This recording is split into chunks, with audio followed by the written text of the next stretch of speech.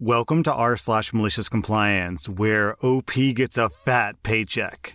Our next Reddit post is from Executor Axon. This happened a while ago and I've since moved jobs. Basically, every employee in my department was supposed to log their work hours and the projects they were working on. When I first joined the company, I noticed there was an inbuilt timer in the software which you could start and stop to get accurate logs. But I asked my bosses and other employees, and everyone told me that no one uses it. Instead, everyone just manually fills out the log at the end of the day or the first thing in the morning the next day. I was cool with that, so I started logging my time just like everyone else. Things were fine for quite a while, until I started putting in more and more hours to get work done. Fast forward to that fateful day, and I get called by management. They tell me that my logging seems dishonest and deliberately misleading. I get told off saying that they rely on these numbers to plan deadlines for the future and that I'm cheating the company. They instructed me to only use the software timer from then on and nothing else. I should probably mention that the way that I logged time till then was I rounded down to 30-minute increments, just out of personal preference. For example, if a meeting lasted 45 minutes, then more often than not, I would just log 30 minutes. On top of that, I used to remove an hour off the top just as like an eyeball figure for lunch and smoke breaks because, on average, that's how long it took me. And I should add that everyone, including my bosses, used to log time the same way. The company had trusted us to not be dishonest with it, and generally, it worked out fine. Anyway, from that day on, I started using the timer for everything. 10-minute briefing, going into log.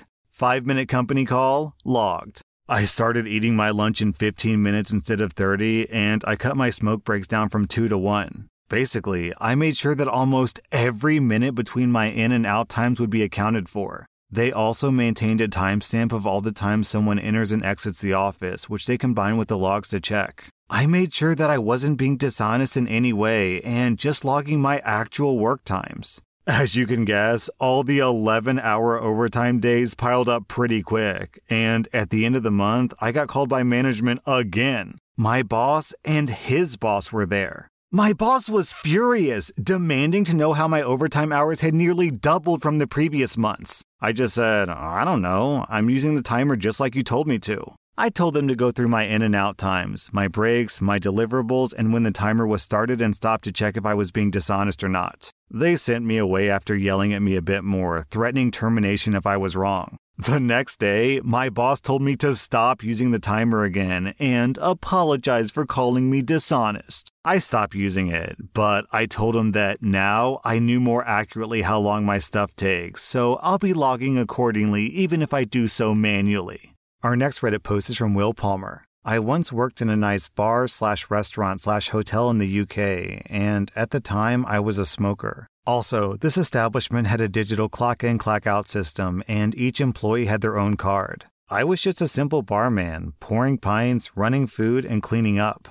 My direct manager, Stina, was lovely, and we got along very well. But above her was a bit of a bell end of a manager. Let's call her Margaret. Stina and I both enjoyed a cigarette break out in the back in the car park, but Margaret didn't think that we should smoke during work hours unless on break. So to combat this, Margaret said that we would have to clock in and out for each smoke break. Not a problem. Now, something that we had worked out with the clock in, clock out device was that it rounded to the nearest 15 minutes. It would round to 15 minutes, 30 minutes, 45 minutes, or 1 hour. So we figured out that if we clocked out at 11:53 and then clocked back in by 12:07, it would round both to 12 midday. We tested this, and sure enough, on our next pay slip, it showed that we never took a break. So we just kept doing this, and we were sure to tell everyone else earning minimum wage, working awful hours about this hack. I left a few months later, and I found out from a friend that Margaret left, and shortly after, the new manager changed the clock-in, clock-out system.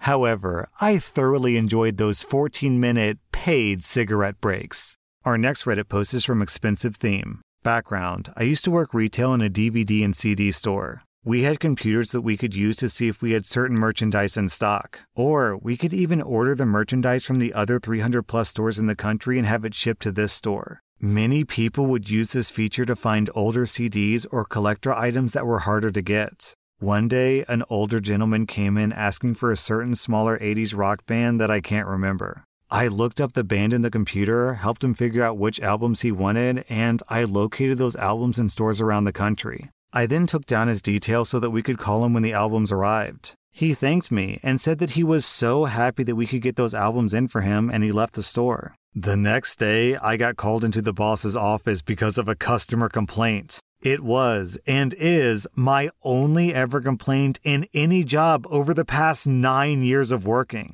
Apparently, that customer called up and complained that while my service was lovely, I didn't make enough eye contact when I was using the computer. Cue malicious compliance. 3 days later, that customer came back in because he had another band that he wanted to order. Luckily, I was working. As soon as he walked in, I greeted him with the biggest smile and looked him straight in the eyes. When he asked me if we had a certain band in stock, I typed it into the computer while maintaining direct eye contact. It took me about 4 tries to find the right keyboard letters because I'm not great at touch typing. He was starting to get annoyed, but he didn't voice it. Then I had to search what store locations those albums were at. That took another couple of attempts to type. I had to move the computer monitors around, but finally I had it at such an angle that I could read it off with a quick glance, but also still maintain eye contact. At this point, he started to squirm and look away, but I was only beginning. Next was his details and taking his deposit. It took me a solid 6 attempts to enter his details into the system because you had to select each box to type in, and that was hard considering that I wasn't looking. At this point, he had gone rather quiet and was looking at his shoes. When he handed me his money, I still maintained direct eye contact and even dropped it accidentally out of my hand, which then led to me awkwardly slap around the counter until my hand found it. I wouldn't want to break that eye contact looking for a few coins. Because of all my typing attempts, it took me an extra 10 minutes to serve him, all because I couldn't look at what I was doing. To this day, I've seen that customer a couple of times, but he won't come to my register and he doesn't make eye contact. Or he just hides in the aisles until I'm busy with another customer. It's a shame, really. He had such lovely brown eyes. Man, like in my head, I'm picturing this as like an SNL skit. You know, you go to Qdoba and the person gets chewed out for not having eye contact. So they're like trying to put together a burrito, but they're doing it blindly because they're staring ahead with a giant smile on their face. It's kind of like comical and weird when you think about it. Our next Reddit post is from Nerdy Husband. I work for a company that has service contracts with lots of different municipalities across the country. Essentially, we go to a town and service important equipment to make sure that everything is running smoothly and it meets regulations. My team's job is to call and email department heads to have them renew their agreements so we can keep coming to service their equipment. We send a lot of reminders because in some places it takes a while to get things approved and people tend to forget about the agreement. Recently, I had a client, Bill, respond to one of my emails saying that he doesn't need a reminder unless the contract expires. Okay, easy enough. So 2 days after the contract expires, I send Bill an email.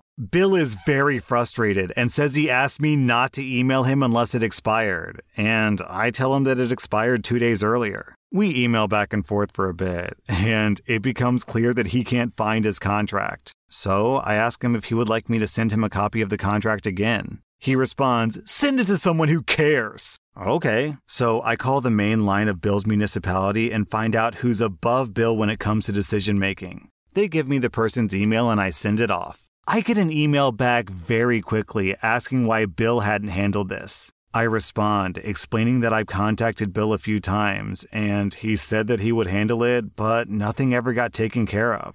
Bill's boss then asked me to forward my email chain with Bill over to him so that he could take a look at it. I was so excited that he asked for this. About 10 minutes later, I got a phone call from a very upset Bill. He was asking me why I would contact his boss and how he got into a bunch of trouble. I responded, "Bill, it wasn't my intention to get you into trouble. I just did what you asked. I sent the contract to someone who cares." I don't take a lot of pleasure in getting someone in trouble at work, but I did what he asked me to do, so it's not really my fault, right?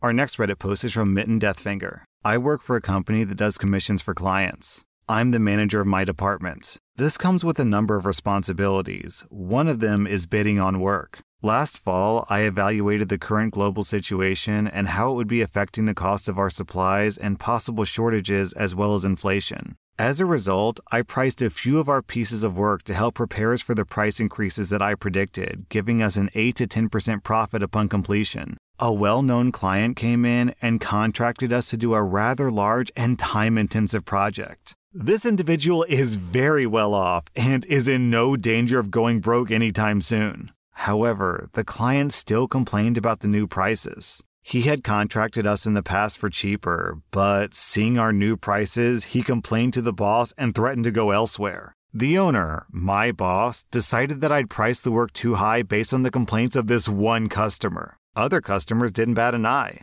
My boss asked me to adjust the price down to be the same as the competition.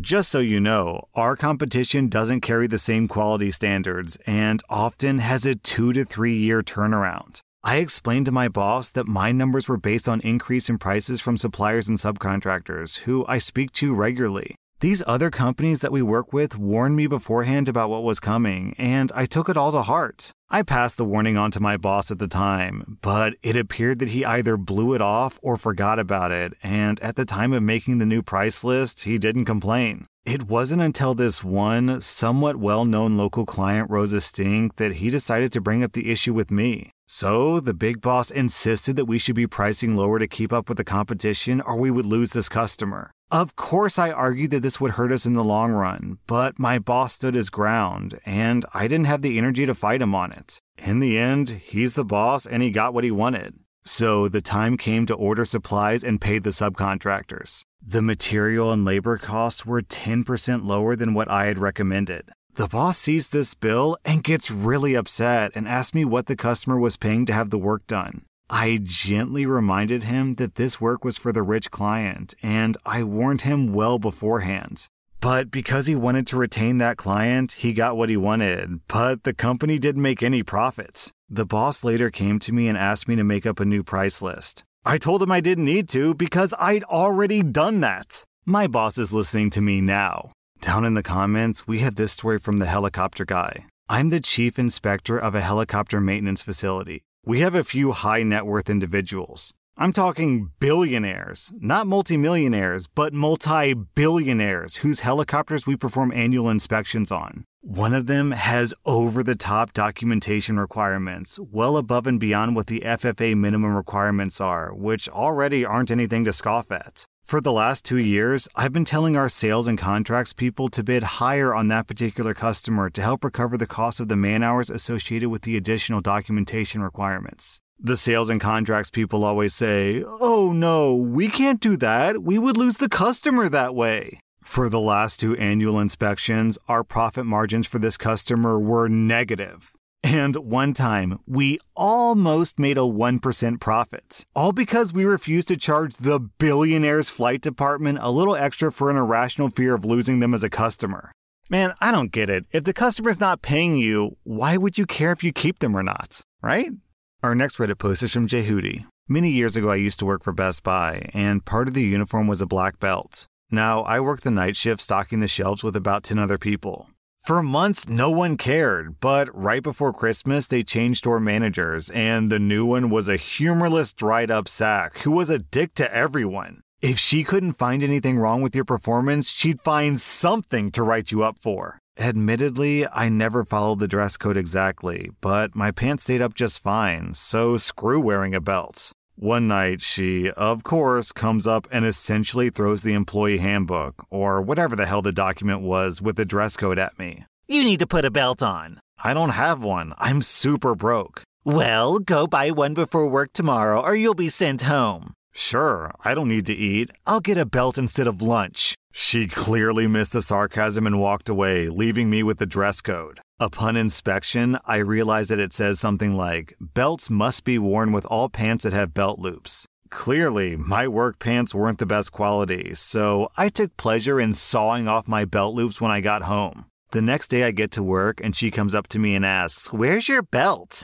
I stare at her and say, "Where are my belt loops?" She was effing livid. Our next Reddit post is from Umbralia. So at the old company that I used to work at, I had a coworker who would consistently push their work onto me and then claim they did the work. He'd volunteer me for late shifts and then would basically say, "It's because you're still new. You need some more practice." At some point over the 3 months working there, I got really annoyed at consistently writing their copy for them and them taking credit. And they'd constantly attribute it to me being new.